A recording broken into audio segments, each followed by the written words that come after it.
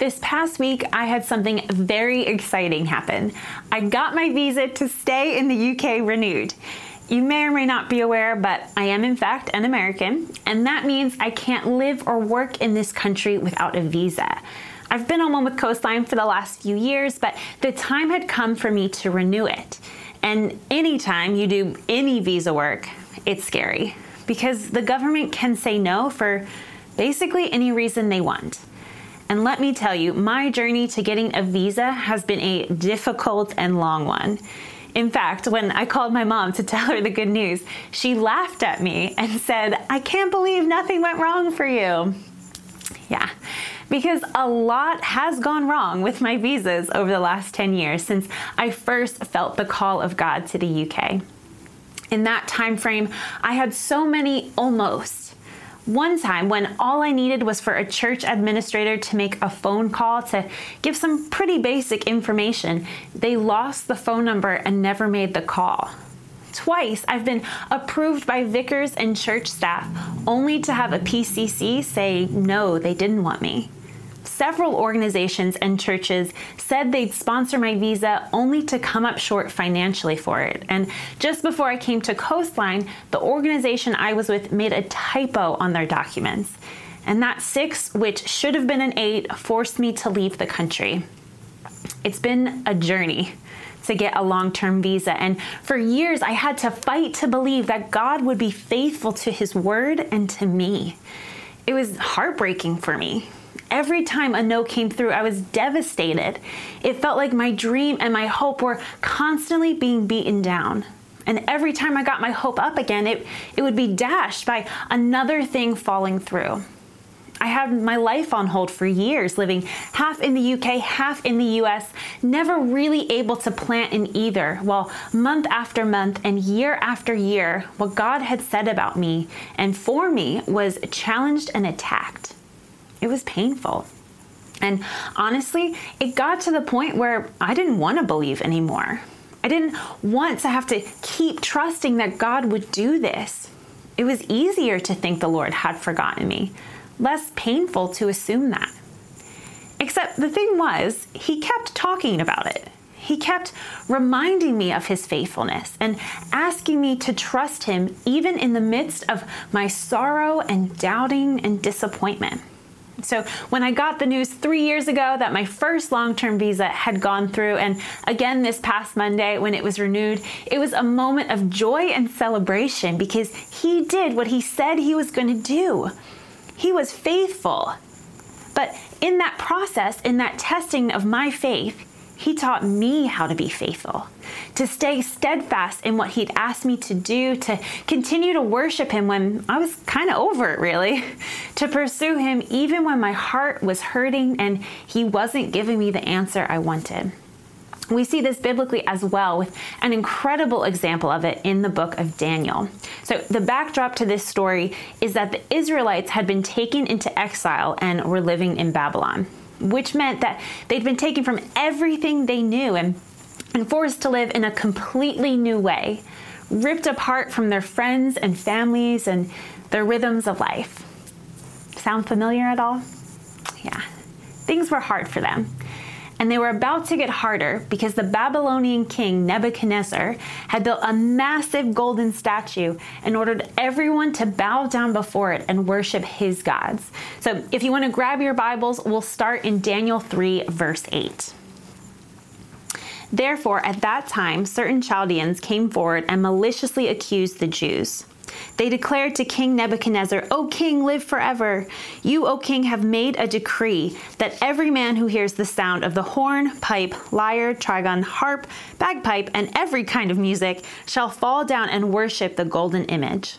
And whoever does not fall down and worship shall be cast into a burning fiery furnace. There are certain Jews whom you have appointed over the affairs of the province of Babylon, Shadrach, Meshach, and Abednego. These men, O king, pay no attention to you. They do not serve your gods or worship the golden image that you have set up."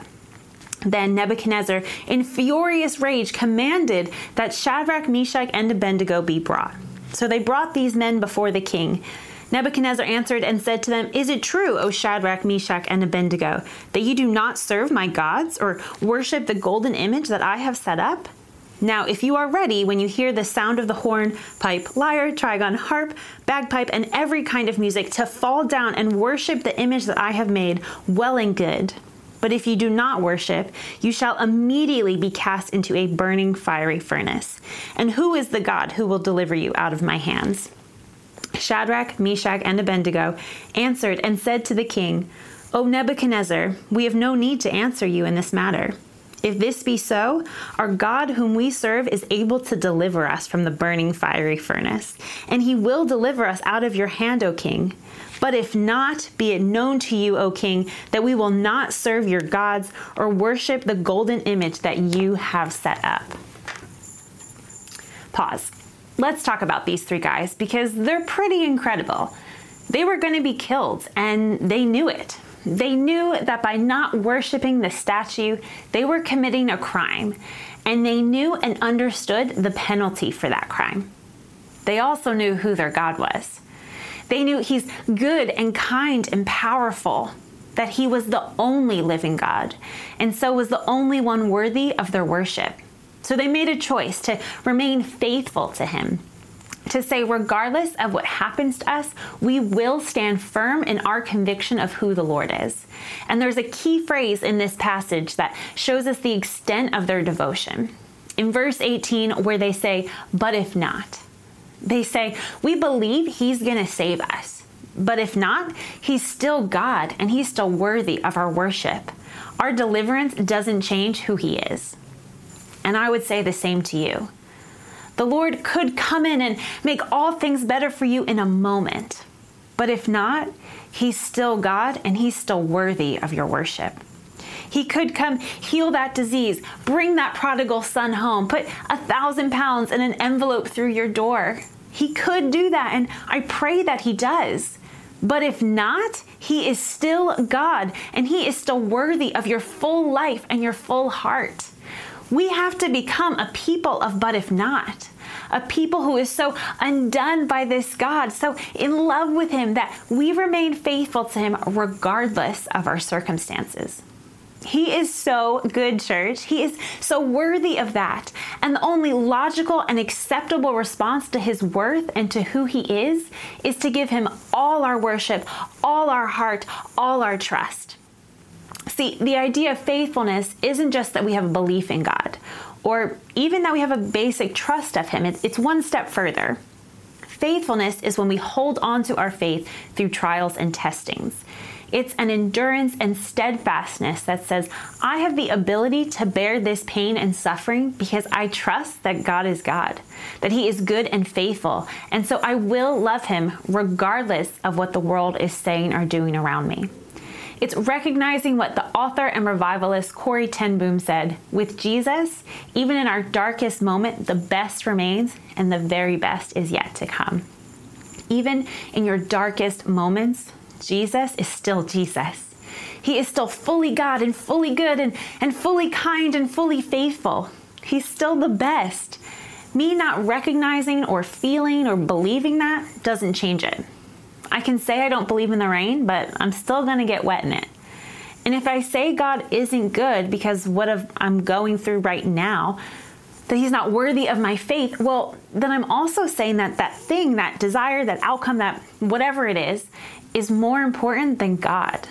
Because if any level of suffering, whether that's mine or yours or just the suffering of the world, can change his goodness, then he wasn't ever really good to begin with. So we decide to trust him now. We decide in the darkness. I'm so thankful for the dark seasons because I learned how to trust God's faithfulness before he was faithful. I learned how to be faithful to him, the only one worthy of my faith. And that's only possible in the trials, in the fire. We can only offer the Lord our full trust and our true worship in the fire and seasons of suffering. Think of it this way. In heaven, there is no suffering, no pain, no tears. And since we're going to see Jesus rightly there, face to face in all his glory, worship isn't so much a choice as inevitable. But here on earth, where pain and suffering are the norm, we can choose to worship him. We can feel our deep hurt and fear and still proclaim his goodness. That's only possible here and now, in the fire. You might feel like you're in the fire, and you might be, but this is where you learn faithfulness, where you learn endurance and perseverance, where you learn to fix your eyes on Jesus and rely on Holy Spirit and declare, God can save me and I expect him to. But if not, he is still God and he is still worthy of my full life and heart. James 1:2-4 says, to count it all joy, my brothers, when you meet trials of various kinds, for you know that the testing of your faith produces steadfastness. And let steadfastness have its full effect, that you may be perfect and complete, lacking in nothing. Church, we need to let it have its full work in us. Let's go back to our 3 friends in the furnace, though, because the story doesn't end there. We're going to pick up in verse 19. Then Nebuchadnezzar was filled with fury, and the expression of his face was changed against Shadrach, Meshach, and Abednego. He ordered the furnace heated 7 times more than it was usually heated. And he ordered some of the mighty men of his army to bind Shadrach, Meshach, and Abednego, and to cast them into the burning fiery furnace. Then these men were bound in their cloaks, their tunics, their hats, and their other garments, and they were thrown into the burning fiery furnace. Because the king's order was urgent and the furnace overheated, the flame of the fire killed those men who took up Shadrach, Meshach, and Abednego. And these 3 men, Shadrach, Meshach, and Abednego, fell bound into the burning fiery furnace. Then King Nebuchadnezzar was astonished and rose up in haste. He declared to his counselors, "Did we not cast 3 men bound into the fire?" They answered and said to the king, "True, O king." He answered and said, "But I see 4 men unbound, walking in the midst of the fire, and they are not hurt, and the appearance of the 4th is like a son of the gods." Then Nebuchadnezzar came near to the door of the burning fiery furnace. He declared, "Shadrach, Meshach, and Abednego, servants of the Most High God, come out and come here." Then Shadrach, Meshach, and Abednego came out from the fire, and the satraps, the prefects, the governors, and the king's counselors gathered together and saw that the fire had not had any power over the bodies of those men. The hair of their heads was not singed, their cloaks were not harmed, and no smell of fire had come upon them. Nebuchadnezzar answered and said, "Blessed be the God of Shadrach, Meshach, and Abednego, who has sent his angel and delivered his servants who trusted in him, and set aside the king's command and yielded up their bodies rather than serve and worship any god except their own God." The Lord was faithful, but notice what his faithfulness looks like. He comes into the fire with them. There's a little scholarly debate on this, but I'm on the side that believes the 4th man in the furnace, the one who looks like a son of the gods, is in fact the Son of God, a pre-incarnate Jesus. That he could have put the fire out or never gotten them thrown in there in the first place, but rather than protection from pain or some dramatic rescue, his faithfulness is often simply being with us, walking in the midst of the fire we find ourselves in. We might think it would have been easier for God to just stop it from happening or to pull them out. That might be what you're expecting of the Lord in your fiery furnace. But he never tells us there won't be fires. He just promises he's with us in them. And it's the being with us that changes everything. When they get pulled out of the fire, there wasn't a hair on their head singed or damage done to their cloaks. They didn't even smell of fire. I mean, I've been to bonfires where my hair still smells 2 days later. But compare that to the other guys in the story, the ones who were killed because they got too close to the heat of the furnace. There was a moment where Shadrach, Meshach, and Abednego didn't know how the story was going to end or what the Lord's faithfulness would look like. They just knew God was faithful and that he'd be in that furnace with them. There's a balcony in my flat, and depending on the time of year, it means I can sit outside with my morning coffee and watch the sunrise. Some mornings are gorgeous, the reds and the oranges, and you just think, whew, dang God, you did really good. Some mornings are just kind of meh. Some are hazy or foggy, so I can't quite see it. And some mornings I miss it completely, too busy with life and getting my day going. But it's always there. Without fail, the sun rises every morning. Nothing has stopped it. And that's what the faithfulness of God is like. I might be too distracted to notice it or not fully appreciate it. I may be too concerned with my own hurt to pay attention. But I never doubt it or question it because it's always there. It always comes. And that's what his faithfulness is like. It always comes. God's faithfulness is sure and certain because his love for us is sure and certain. It never fails. And often when we're in those seasons of grief or suffering, our go-to question of why God, why me, is actually us asking, God, don't you love me? We immediately go to questioning his heart for us. And that's not a new thing, a new phenomenon. The lie and sin of distrust and unbelief that I can't actually trust God is repeated all throughout history, starting in the garden when Adam and Eve believed the serpent's lie. We tell ourselves that we can't rely on him, that we need to be self-sufficient, that if he was really as good as he says he is, this wouldn't have happened.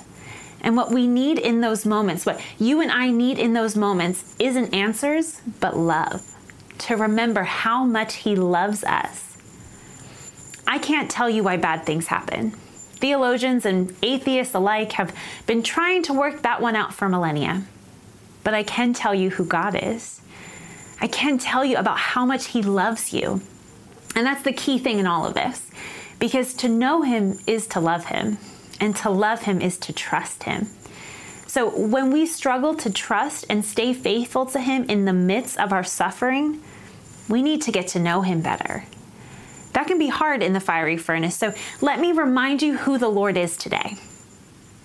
He is Emmanuel, God with us. The God who loves you so much, he gave up heaven to come as a baby and dwell amongst his people. He is Jesus, the God who died on the cross to make a way for eternal relationship with you. He is the King of Kings and Lord of Lords, the one who thought up strawberries and galaxies and then decided the world needed a you. The God who saved Shadrach, Meshach, and Abednego, not by dousing the fire, but by standing with them in it. He is a kind friend and a good father, and he loves you. He loves you so much, and he is so faithful to your heart. So let's receive and expect his faithfulness this week. But let's also give him our faithful hearts, even here in the fire.